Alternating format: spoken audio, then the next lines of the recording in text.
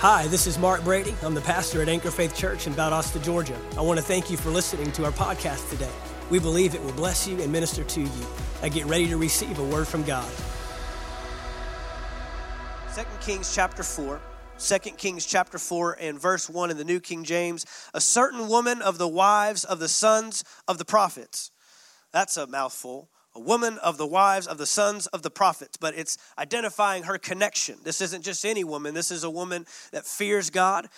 In fact, in some writings, we actually believe that this widow woman, her husband that passed away was the prophet Obadiah.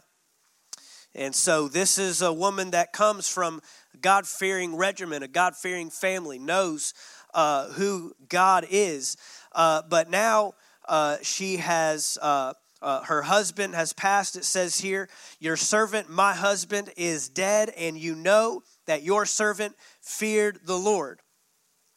And the creditor is coming to take my two sons to be his slaves. So anybody ever heard the phrase, when it rains, it pours? So she just lost her husband.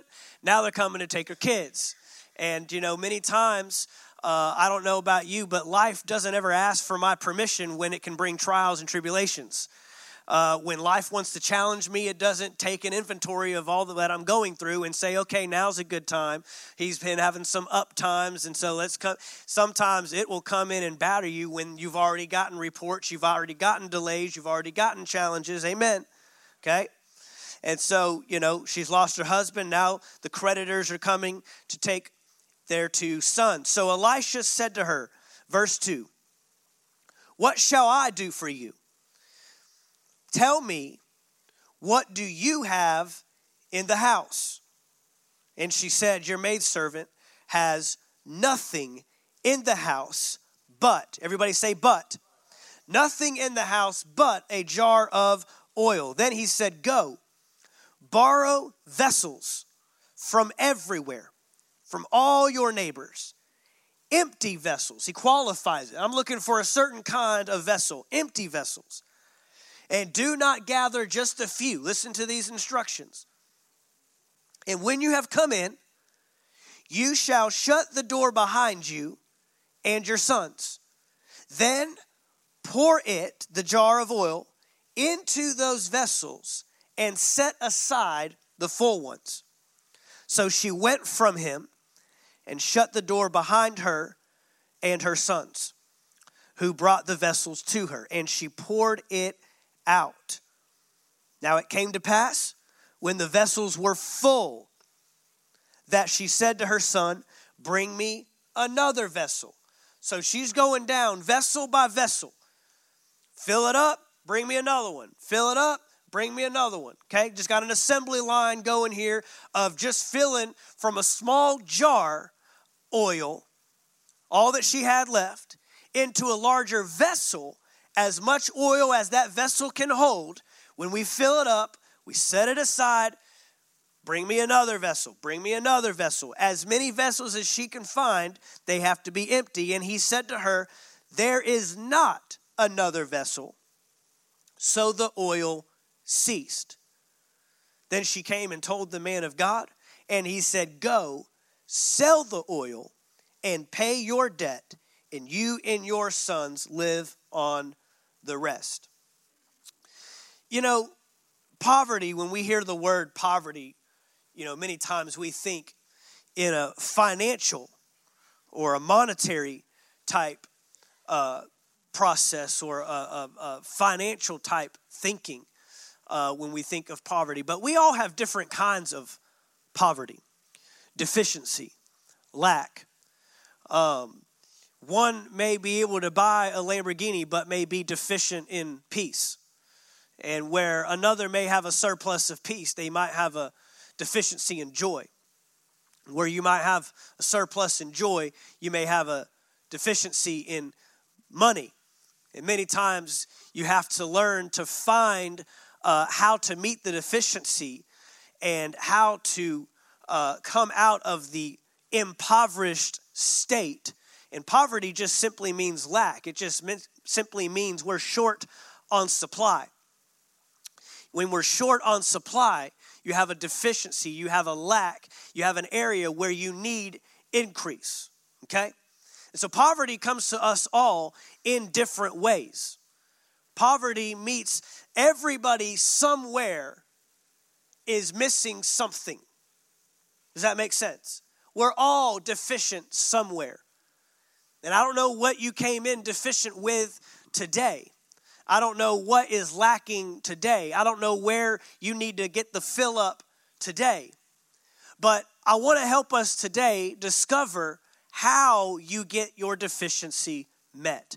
How do we take care of poverty? How do we find increase when it seems like there are, see what happens is burnout shows up in our lives when the demands on the outside are greater than the resources on the inside.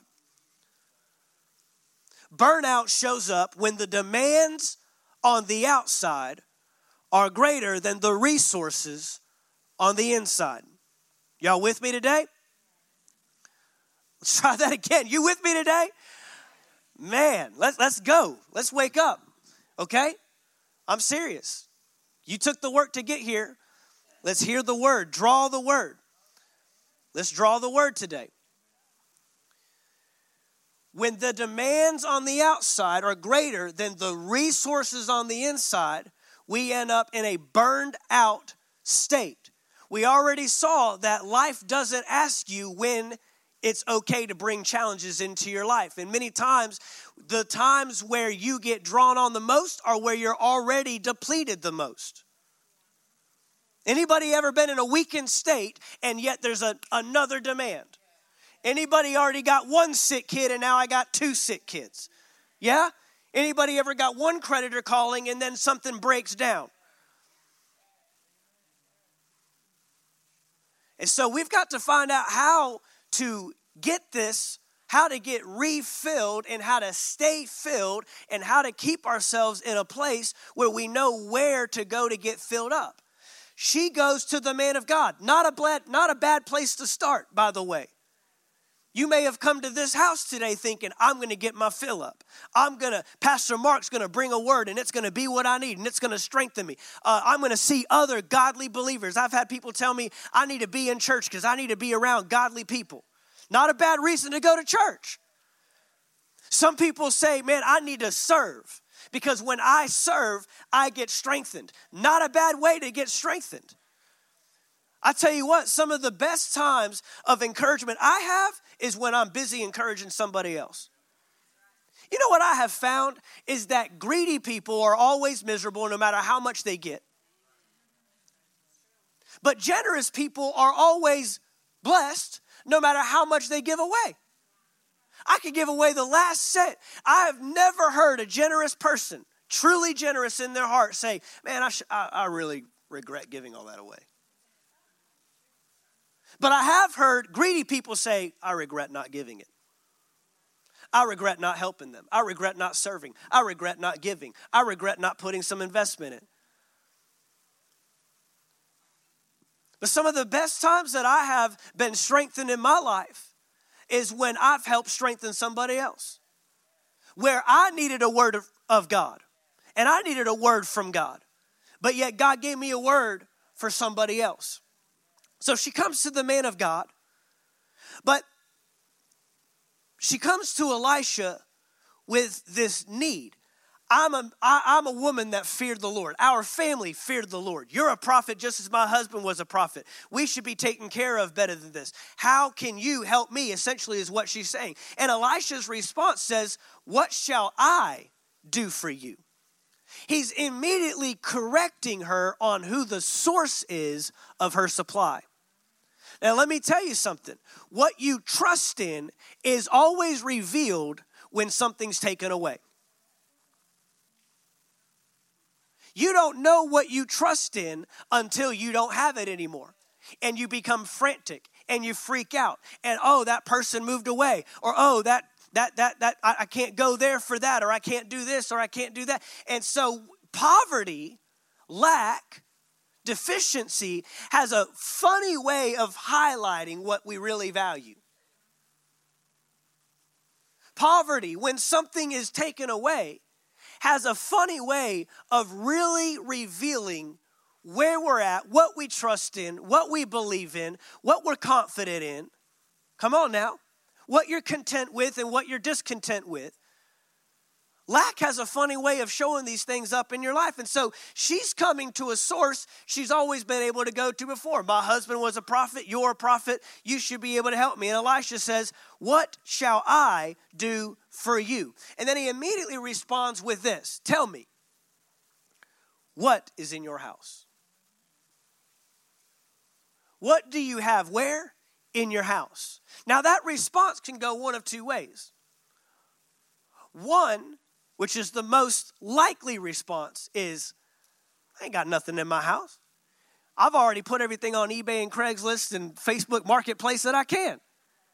I've already sold that I can. I've already relinquished all that I can. I've used up what I have at my disposal. What I have as a resource to me, I've already used that. I've already put that to work, and I still am not able to meet the demands on the outside. The creditors are coming, and he says, what's on the inside? Isn't it amazing that the prophet asks, what do you have on the inside? To meet the demand on the outside. When you're deficient, when you're lacking, when you're depleted, whether it's energy, whether it's joy, whether it's peace, whether it's finances, you typically don't start with what you have on the inside. What do? We want to gather it from another place, from another source. We want to meet the need with an external source. So here's what happens, is God ends up just becoming a resource to you rather than the source. We use God like a drug. I've already tried this. I've already tried that. I might as well try God. Let's see if God can help me. And then you only want God in your life long enough to fix the problem, to be the answer to the situation. And then we abandon and we neglect him until the next challenge comes up. God has become no more than a drug to some people to get a fix until the next time I need it. And so when we neglect who the source is and we treat God as a resource, then we can't be surprised when it's no longer meeting our needs. Can't be surprised when we end up deficient, we end up lacking, and we're empty again on the inside, because there is something that God is wanting us to draw on today. There's something that God is wanting us, he's pointing to something, and I want to tell you today, it's in your house. Now I said, there's one of two ways we can look at this. I don't have anything in my house. Or the other way I can look at it is, wait a minute, you're telling me there's something in my house? You're telling me that the answer to my problem is something I already have. I mean, think about it. If it's in my house, it's obtainable. It belongs to me. It's near me. Hello? It's accessible. How would you respond if you found out the answer to your problem would actually take a lot less work than you thought it would? Was actually more accessible than you thought it was? That it was already in your possession and you didn't even have to do anything else to earn it, buy it, have it, gain it. You just had to put it to work. And so the woman responds and says, I have nothing left in my house except a jar of oil. And it's the thing that is the exception. It's the thing you've overlooked. Because here's the thing. The closer it is, the more familiar it is.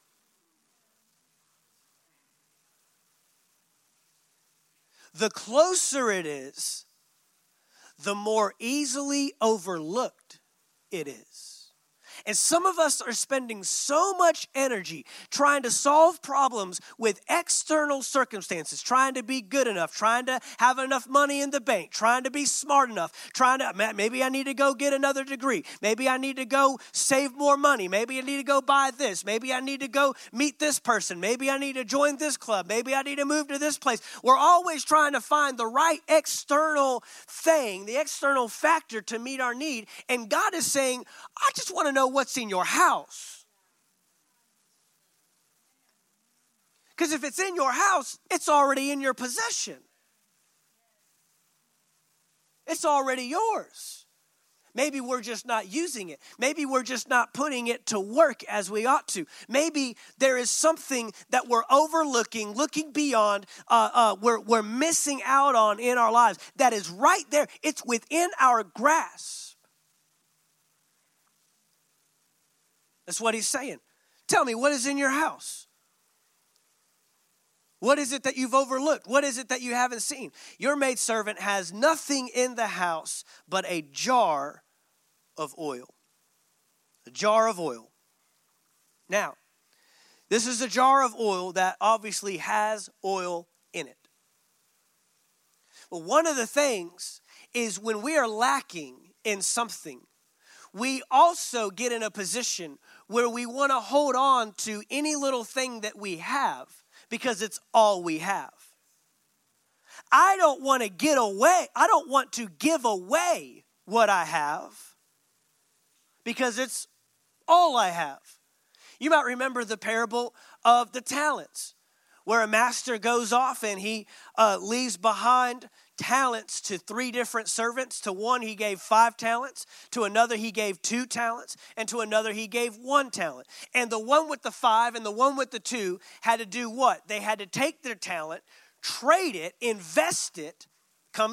There's risk involved. There's opportunity for losing what I have. But then the one with the 1 talent did what? He held on to it. Because many times when we have little or when we have less than others, we see as what we have as all we have and all that it will ever be. And I can't risk losing this. I can't risk giving up the joy that I have to help somebody else with their joy because it's all the joy that I have. It's barely getting me by. I can't give away an encouraging word because I need all the encouraging words I can get. I can't give away finances. Now we're getting real. I can't give away $20 when it's the last $20 in my wallet. Hello? But the very process that God is wanting to meet our needs isn't with something else that we've never acquired or never seen before. It's something that we already have access to. We already have it at our disposal. The question is, are we using it? And this is the thing. If you don't use it, you will lose it. If you don't use what you have, you will lose what you have. Because the one with the 1 talent took his 1 talent and he did what? I'm not going to risk losing it, so I'm going to keep it.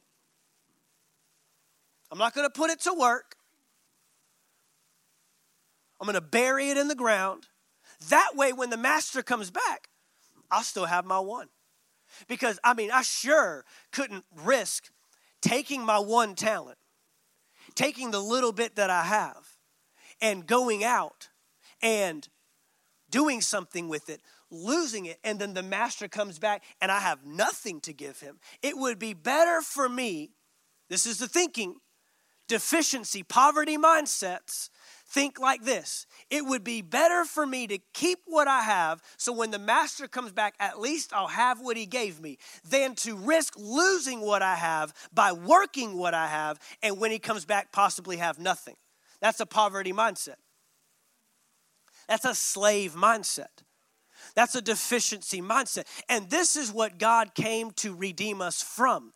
God came to deliver us from always having to hold on to what we have. And he delivered us into a kingdom that uses what you have, even if it seems small, so it can become much and it can become great for the kingdom of God. And so she responds and says, well, all I have is a jar of oil. But of course, if I give away my jar of oil, then I won't have oil for me. I won't have oil to use for me.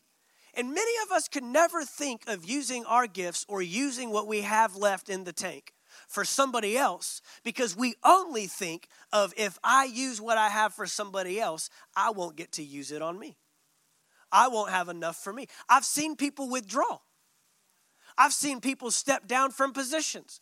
I've seen people draw back from responsibilities. I've seen people step back from parenting, step back from serving, step back from working because of this very mindset. If I use what I have, then I won't have anything for me.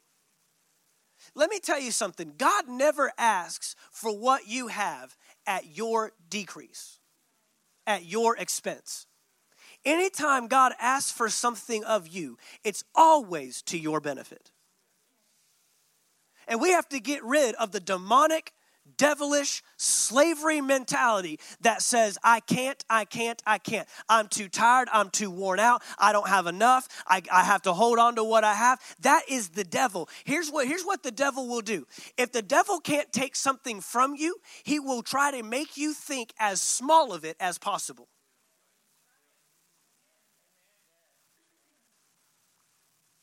He will try to get you to think of it as little as possible. See, familiarity is always the first step to a lack of value. Familiarity is always the first step to a lack of value. You instantly lose value for what you become familiar with. You don't know what that marriage could do, because it's become so familiar. You don't know what your parenting and investing in your children can do, because it's become so familiar. You don't know what giving $15 could do.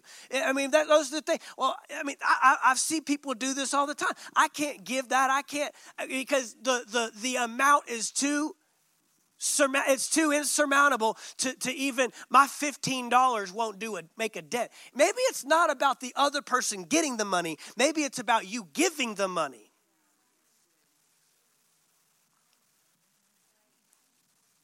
Because guess what? The person that you're giving the money to isn't supposed to rely on your funds any more than you're supposed to rely on the funds. It's about action. It's about heart. It's about trusting. It's about learning to value what God says He places value on. I'm so thankful God didn't overlook me and overlook my miserable life and overlook me just being just dust in the ground. And from the dust I came, and from the dust I'll go. And the sins and the weights and the things that are binding me down that try to keep me from my purpose. I'm so thankful He didn't look past that and say, oh, that's so small. What could that do? No, there's a paradox of potential, because you don't see the potential until you need it. You don't see it until you're deficient. And then the very thing God wants to draw on is the thing you've already written off. The thing you've already forgotten about, the thing you've already moved past from, the thing that you've already said, God can't use this, God can't use this moment, God can't use this brokenness, God can't use this pain, God can't use this hurt, God can't, I've been through a divorce, God can't use me, I've raised a kid and they're not even following God today, God can't use me, I've failed running that business, God can't use me, and those are all the things that God's saying, let me use it.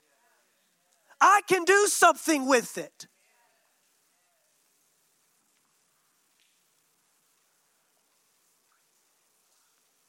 So,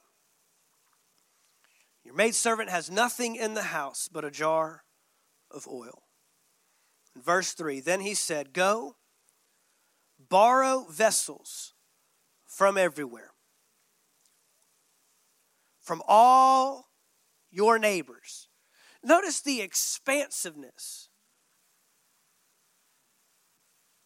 Now, if we're going to perform a miracle, why wouldn't God just produce the oil? We've already read the end of the story. We already read to verse 7. You know how this thing ends. We end up selling the oil. Why do we need to go through the work of finding all these vessels? Why do we need to go through the work of finding all these containers? Why do we need to go through the work? God, just give me them. See, we don't want a miracle. We want a magic trick. Right? We want God to snap his fingers and poof, credit's gone. Look at all the involvement that this widow woman who's already lost her husband and now her sons are having to run around door to door on a vessel, collecting system. You got any pots? Yeah. We need all the vessels you got. Okay. What are these weird kids up to? Right? She sends her sons out to the neighbors, door to door, collecting vessels. See, usually we are trying to collect vessels that already have stuff in them. And what's God looking for? God's not looking, see, we look for vessels that we can draw out of, but God's looking for vessels that he can pour into.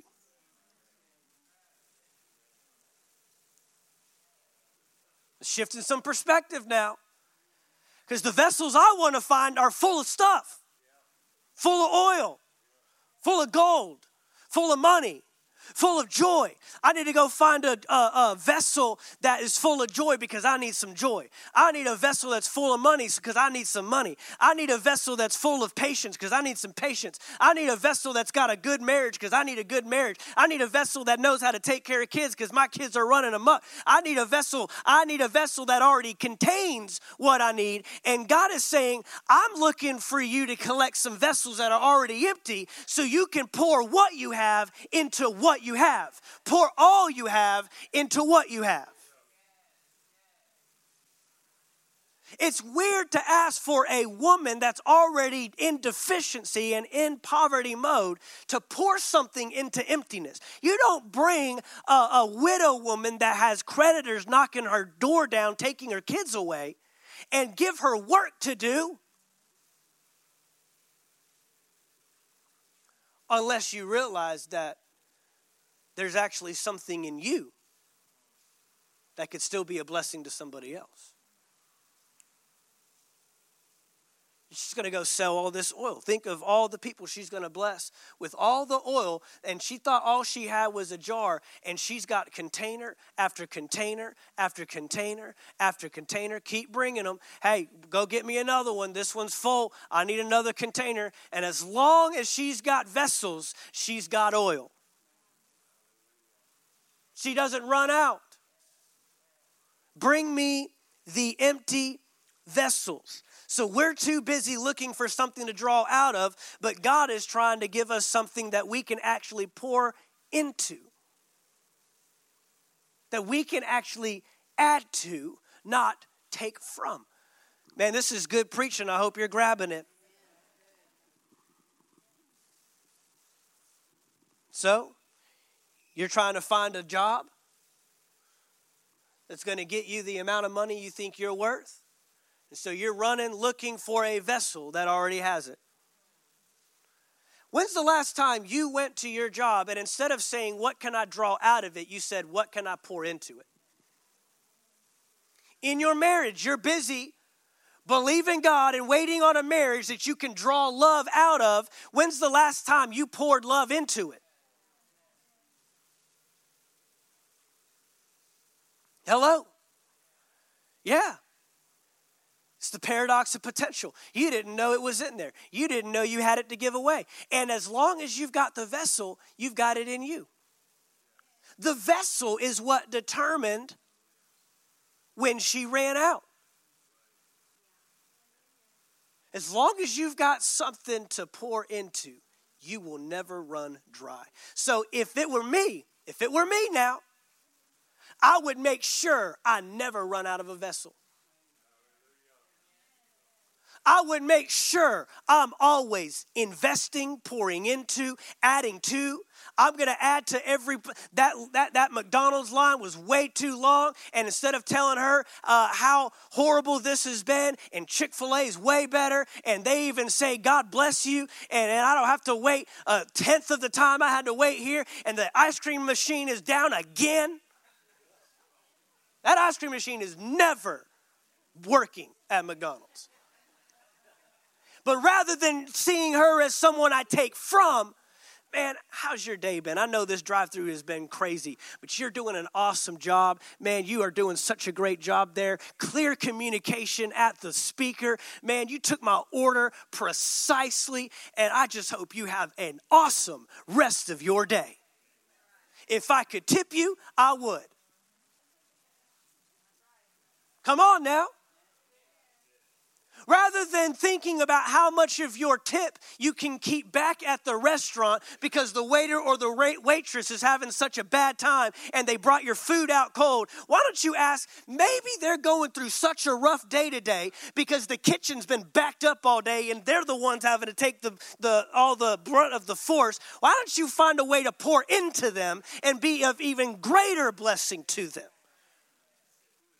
No, we don't give more tip for worse service. No, we would never pour into when we're already deficient ourselves. No, that doesn't make any sense, but neither does the kingdom of God. The kingdom of God works backwards.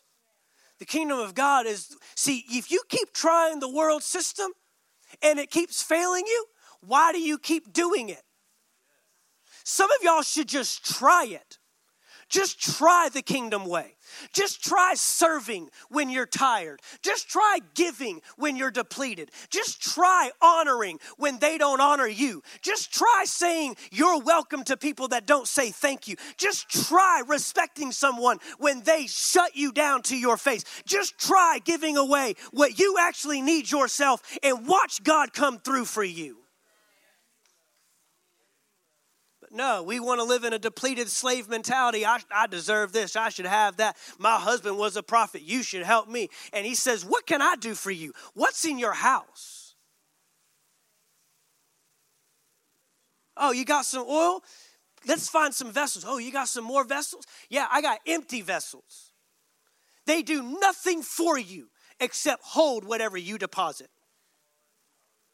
And see, God is sending some of you empty vessels every single day of your life in the person of your kids, in the person of your spouse, in the person of your customers, in the service of your employer, in the person of the person on the road in front of you. He's sending you empty vessels and we're not getting it. He said, I want you to pour into them, but you're trying to take from them. Yeah, we got to shift our thinking. Scarcity only causes us to see insignificance.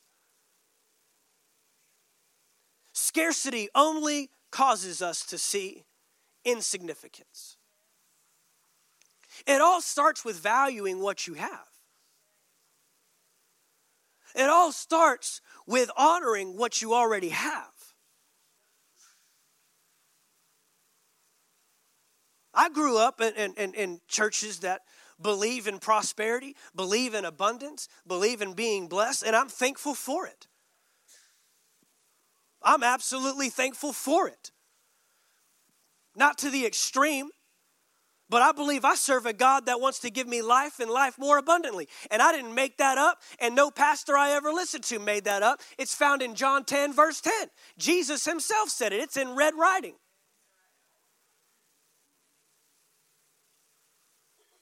I don't believe in a God that wants me to be deficient. I don't believe in a God that wants me lacking and hurting and struggling and challenging. Doesn't mean it comes easy, because God will never give to you at the expense of trusting in him. God will never make sure you're so taken care of that he's never a part of the equation again. But he does want you blessed. He does want your cup running over. He does want you being the head and not the tail, above and not beneath.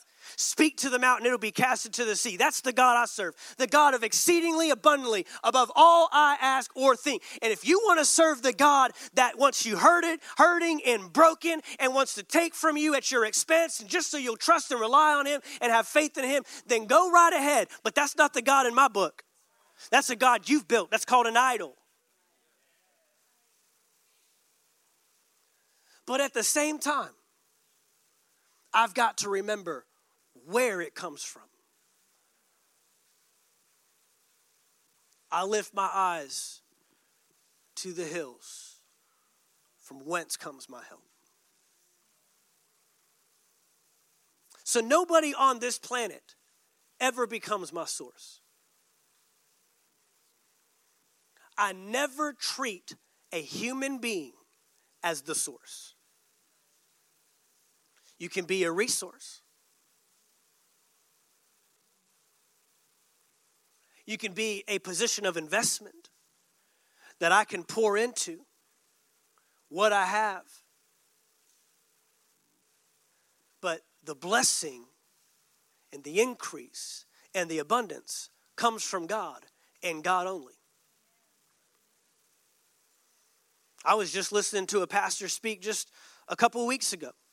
He was ministering on generosity, and he was talking about, when he was first starting his church. He's from Texas and was just first starting his church, and had an individual in his church that was rather wealthy and was helping them, finance a lot of things, do a lot of things, was a big giver, but began to realize that the individual's heart was beginning to wane as far as the ministry. Started, I'm doing this, I'm paying for this, I'm helping with that. Wanted to throw his checkbook around and say, well, I'm doing this, I'm paying for this, I'm helping with that. And so he wanted to be in a position to call the shots. And so one day he told him after service, said, I want to see you in my office. Took him in the office and he said, I serve God, not man.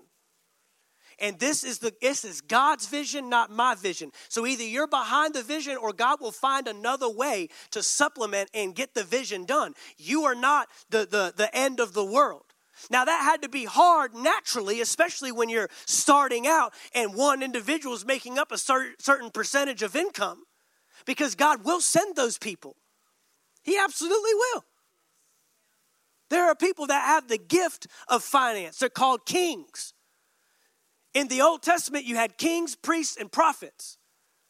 And the priests and the prophets were doing the work of the Lord. The kings were the ones going out, fighting the battles, conquering other nations, and bringing in the plunder so that the priests and the prophets could continue the work of the Lord. That's God's structure. And so God will send kings. But we never serve kings. And see, if you get your eyes off of who you're serving and you get your eyes off of where your help is coming from and who the source of your strength is, and you start to rely on man, they will fail you every time, even unintentionally. Sometimes intentionally, but plenty of times unintentionally. I can't be your supply of strength. There's no amount of hours of counseling and therapy and giving you a box of Kleenex and talking about everything that you're going through and prayer and healing and visiting and talking with your kids and talking with your spouses and talking with you, which is usually not why people come to me. You need to talk to so-and-so. Well, why don't we talk to you?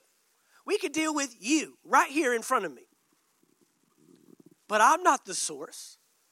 God is the source. And so many times we get our eyes off of the vessel, or we get our eyes off of God and on the vessel that God is using. No, it's a vessel. 2 Corinthians chapter 4, keep your finger there in 2 Kings. But 2 Corinthians chapter 4 helps us understand the value of the vessel. The value of the vessel. That sounds like a good title. Maybe I'll change it. I got two good ones. Maybe we'll put it up for a vote. Vote on Facebook. Which title do you like? 2 Corinthians chapter 4, verse 7, in the New Living, we now have this light shining in our hearts, but we ourselves are like fragile clay jars containing this great treasure. What's the value? What's inside of it? This makes it clear that our great power is from God, not from ourselves. You want to hear about me? We're perplexed, but not driven to despair. Or we are pressed on every side by troubles, but we are not crushed. We are perplexed, but not driven to despair. We are hunted down, but never abandoned by God. We get knocked down, but we are not destroyed. Through suffering, our bodies continue to share in the death of Jesus, so that the life of Jesus may also be seen in our bodies. What's he saying? Don't be moved by what you see on the outside. The only thing that gives me relevance, the only thing that gives me value is Jesus Christ on the inside of my life. And so you'll see me broken down because I'm just like you. You'll see me struggle at times because I'm just like you. I'll have hurts and pains just like you. But it's because of what I contain. It's because of what's on the inside of me that brings value and worth to my life. Value the vessel. Because of what it carries. So all these vessels, this happened to Jesus. Mark chapter 6. Just give you some New Testament references. New Testament examples. Same thing happened to Jesus. Yeah, the Son of God. Yeah, God in the flesh. Yeah, walking among us. The Word became flesh and dwelt among us. But Mark chapter 6 gives us an interesting story. Verse 1, then he went out from there, came to his own country, and his disciples followed him. And when the Sabbath had come, he began to teach in the synagogue, and many hearing him were astonished, saying, where did this man get these things? They're looking at what's inside the container. They're looking at the miracles, the signs, the wonders, the words of wisdom. Where did he get these things? And what wisdom is this which is given to him, that such mighty works are performed by his hands? Next sentence. Is this not a carpenter? Now they want to reduce him by what he does. The son of Mary, brother of James, Joseph, Judas, and Simon. Now they want to reduce him by where he came from. Sometimes people don't like you just because of where you came from. They don't even know you yet. But they know your mama. They know your brothers. They know your sisters.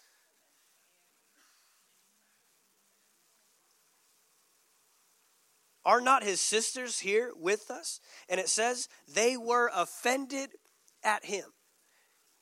Going on. But Jesus said to them, a prophet is not without honor, except in his own country, among his own relatives, and in his own house. Now he could do no mighty work there. Guess what? If you reject the vessel, you don't get what's inside it. 2 Corinthians 4, what we just read in the New King James says, so we have this treasure in earthen vessels. Jesus told a parable one time about the treasure that was buried in the field. And the man, when he found the treasure in the field, went and dug up the treasure and went home and said, man, look at all this treasure. No, he went and bought the whole field. The dirt, the problems, the issues, the struggles, the challenges, so he could get the treasure. If you don't want the field, you don't get the treasure. And how many times do we give away our treasure to people that reject our field? And then we wonder why they eventually don't want us. They don't want the treasure. They don't even want what we contain. They don't even want what we have. There's no shortcuts to this in the kingdom of God. God has placed treasure in earthen vessels. And so back to us. In our calamity, in our deficiency. Let me give you one more. Let me show you this. Let me show you this. John chapter 6. One more referring to Jesus. Valuing the vessel. You've got to value the vessel. John chapter 6.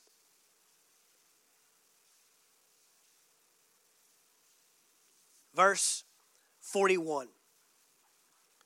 We read from this passage a couple weeks ago, I think it was. And in verse 41, it says, the Jews then complained about him. About who? Jesus. They complained about the miracle worker. They complained about the one who, this is the passage after he just fed them with loaves and fish out in the middle of nowhere that they did not have access to. He didn't even have to take that burden on. He could have sent them away. But he turned to his disciples and says, how do you think we can take care of feeding all these people? They end up being able to minister to the people, not just spiritually, but even naturally, working an amazing miracle. But then he goes on to say, hey, by the way, I am the bread of life.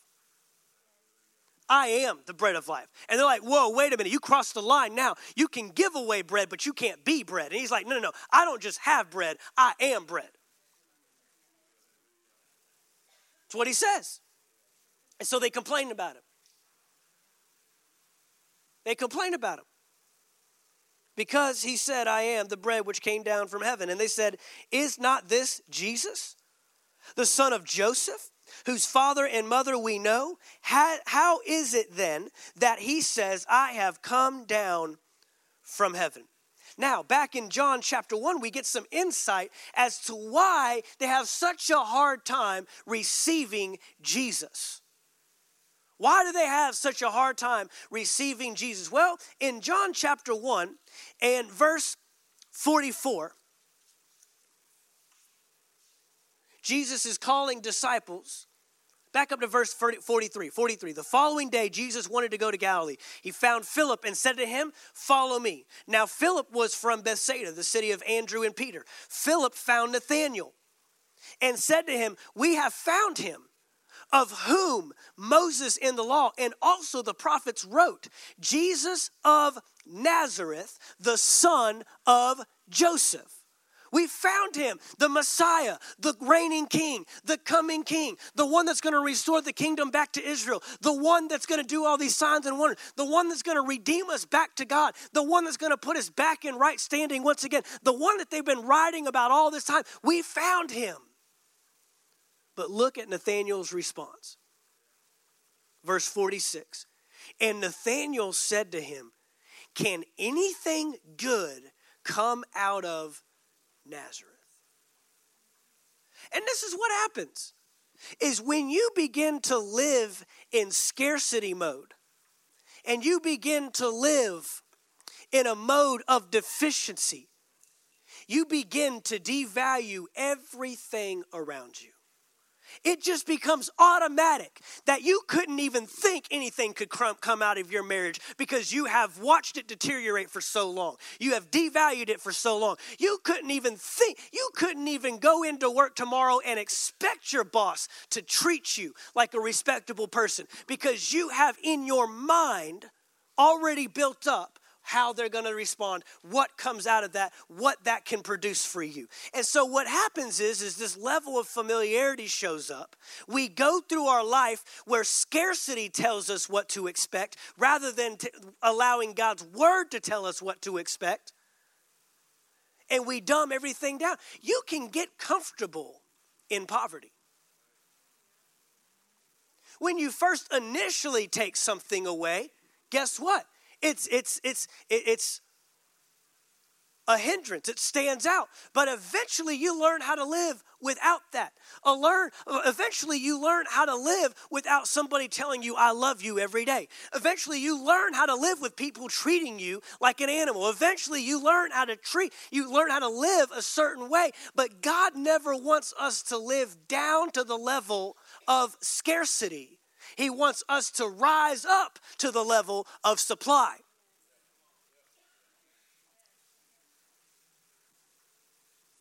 And what happens is you end up building even a victim mentality because you get so used to the scarcity, so used to people treating you wrong, so used to never having enough, so used to getting every 2 weeks getting that paycheck and already being behind that you wouldn't even know what to do with supply if it slapped you in the face. Nathanael has an opportunity to come follow the man that they have written about year after year, generation after generation, book after book, prophecy after prophecy, history after history. They have stood on this, stood on this, stood on. This is why the slaves, when they came out of Egypt and went into the promised land, could not receive the promised land because they had lived their lives down to the level of their scarcity. They could not rise to the level of supply. And God is calling his people today to rise up to what God has for you. Don't go down to what the enemy has for you. But the enemy has tricked us out of the value of what we already have. Those spies were not going into the promised land to determine if they could take it. They were going into the promised land to determine how they were going to take it. It was already theirs. It was already accessible. It was already near them. It was like these vessels. It was like this jar of oil. It's already at your disposal. You just need to know how to use it.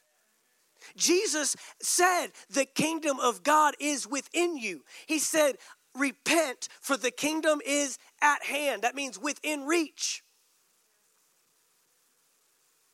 And how many people are missing out on a kingdom that is within their reach? Missing out on opportunities that are within their reach because we don't have value for the vessel. I mean, it even tells us in Philippians chapter 2. Philippians chapter 2, verse 5. I'll read it to you in the New Living. You must have the same attitude that Christ Jesus had. Though he was God, he did not think of equality with God as something to cling to. Mainly what he's saying is he didn't value the external over the internal. He recognized, God, you've got a purpose for my life. Father, you want to send me to redeem mankind. And so I'm willing to strip off the external shell of divinity and Godhead and Godlikeness and reduce myself down to the form and the stature of man. I'm telling you something. What's on the inside of you is greater than what's around you. What's on the inside of you is greater than what's on the outside of you. But Jesus maintained one thing, the strength of his purpose on the inside, the value of who he was, the value of his worth to his Father. And that's when God came through the clouds and said, this is my beloved Son in whom I'm well pleased. He may not look like the Godhead he did up here. He may not have on that same form and fashion. He may look like a human being, like a casual, everyday likeness like the rest of us. But there's something on the inside that is worth it. That's where the value comes from. Instead, he gave up his divine privileges. He took the humble position of a slave and was born as a human being. And when he appeared in human form, he humbled himself in obedience to God. He died a criminal's death on the cross. Therefore, God elevated him to the place of highest honor and gave him the name above all other names, that at the name of Jesus, every knee should bow in heaven and on earth and under the earth, and every tongue declare that Jesus Christ is Lord, to the glory of God the Father. What is on the inside of you is greater than the vessel on the outside of you. You've got to start valuing what you have. Let's wrap this thing up. 2 Kings chapter 4. Go borrow vessels, verse 3, from everywhere, from all your neighbors, empty vessels. Do not gather just a few. And when you have come in, you shall shut the doors behind you and your sons, and then pour into all those vessels and set aside the full ones.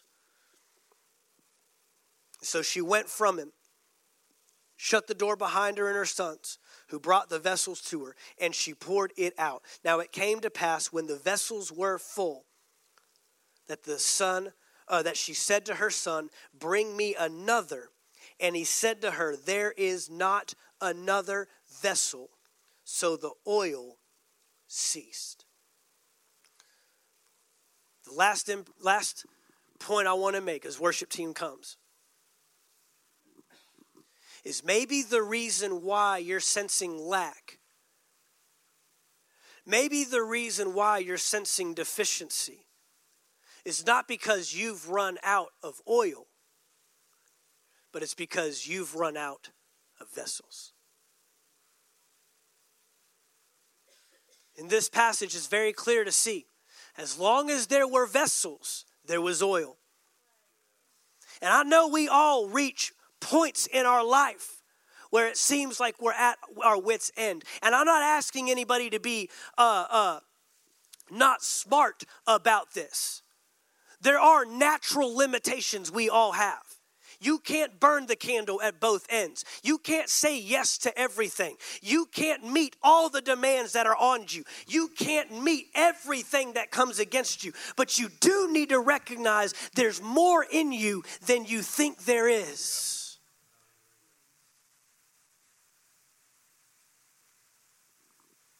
And I want to encourage you this year. I want to encourage you.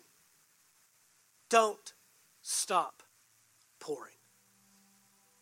Don't stop finding a vessel. I would even challenge you this morning. What's your vessel? If you don't have a vessel, you don't have oil. And if you're in a dry season, if you've reached a point where you said, I'm out of oil, I have nothing else to give. If the prophet came to me and said, what's in your house? I would literally say, I have nothing in my house. But I can tell you right now, you have something. You've overlooked it, you've neglected it, you've abandoned it. There's a skill, there's a gift. There might be something that you've written off that said, nobody wants that anymore. Nobody needs that anymore. I'm not even that good at it. Somebody else is better than me at it. I don't know what it is. But you have oil in your house. A little jar. And you're afraid to give it away because it's all you have. Well, the answer this morning is find the vessels. Find the vessel. It might be your kids. Let me tell you something. If you're having trouble having kids, and you want kids, you want a family, and it's just been difficult for you to have kids, pour yourself into someone else's kids. I'm serious. We've been down that path. We were watching other people's 2-year-olds, and we were watching parents complain about their kids wishing we just had one. They'd be so glad to get an hour and a half break away from their kids, and we would just have a blast with them in a classroom while they're in there listening to a message, and we're just thinking if we could just have one. So many times we look at our deficiency before we look at our supply. But I want us today, would you stand with me? I just want this to be a moment. We're not going to take long. But a moment of reflection, a moment of looking inward, a moment of looking internal, because everybody in this room has a supply and everybody in this room has a vessel. You've got something to pour out and you've got something to pour it into, but you've neglected it, you've abandoned it, you've let it go, you've let the gift go. The Bible says that the gifts of God are without repentance. That means they're irrevocable. He's not going to come to you and say, I don't need you to have that anymore, or you're not any good at that, or somebody else is better. So no, as long as you will give yourself and sell out to the gift of God in you. Chris, I saw a gift yesterday that maybe you gave up on. That maybe you wrote off and you said, I can't ever do this anymore. I'll never be able to do this again. Nobody will ever believe in me. Nobody will ever see me and give me the opportunity. But you did it. You rose up. And you pour. I know you don't have a lot to pour out right now. But you poured all you had into what you had. I saw it come out.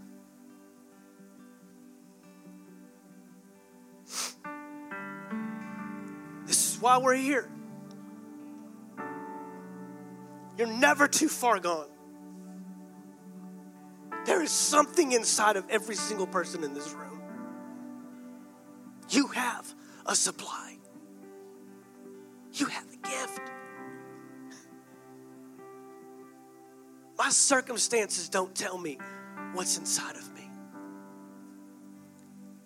Yeah, I know the vessel on the outside is cracked. It's broken. It's beaten up. People have run it through. They've run amok on it. They've tore it up and down. They've devalued it. But the gift on the inside is still there.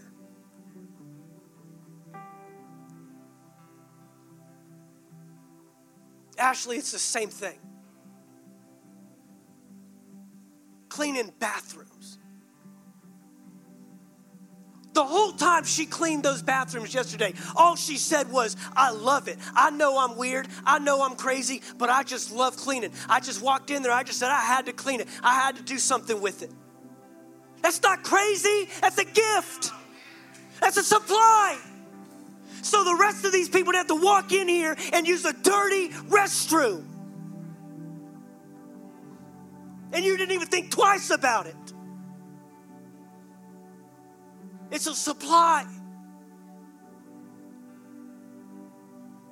He told me I could have gone into work today, but I had already committed myself to coming and helping out with the work day. So he walked away from a paycheck. I didn't pay him a dime. There's a supply. There's the gift in every single one of you. There are vessels all over this room. There are vessels all over this county. There are vessels all around this world that they've got supply in them, but you got to pour it out.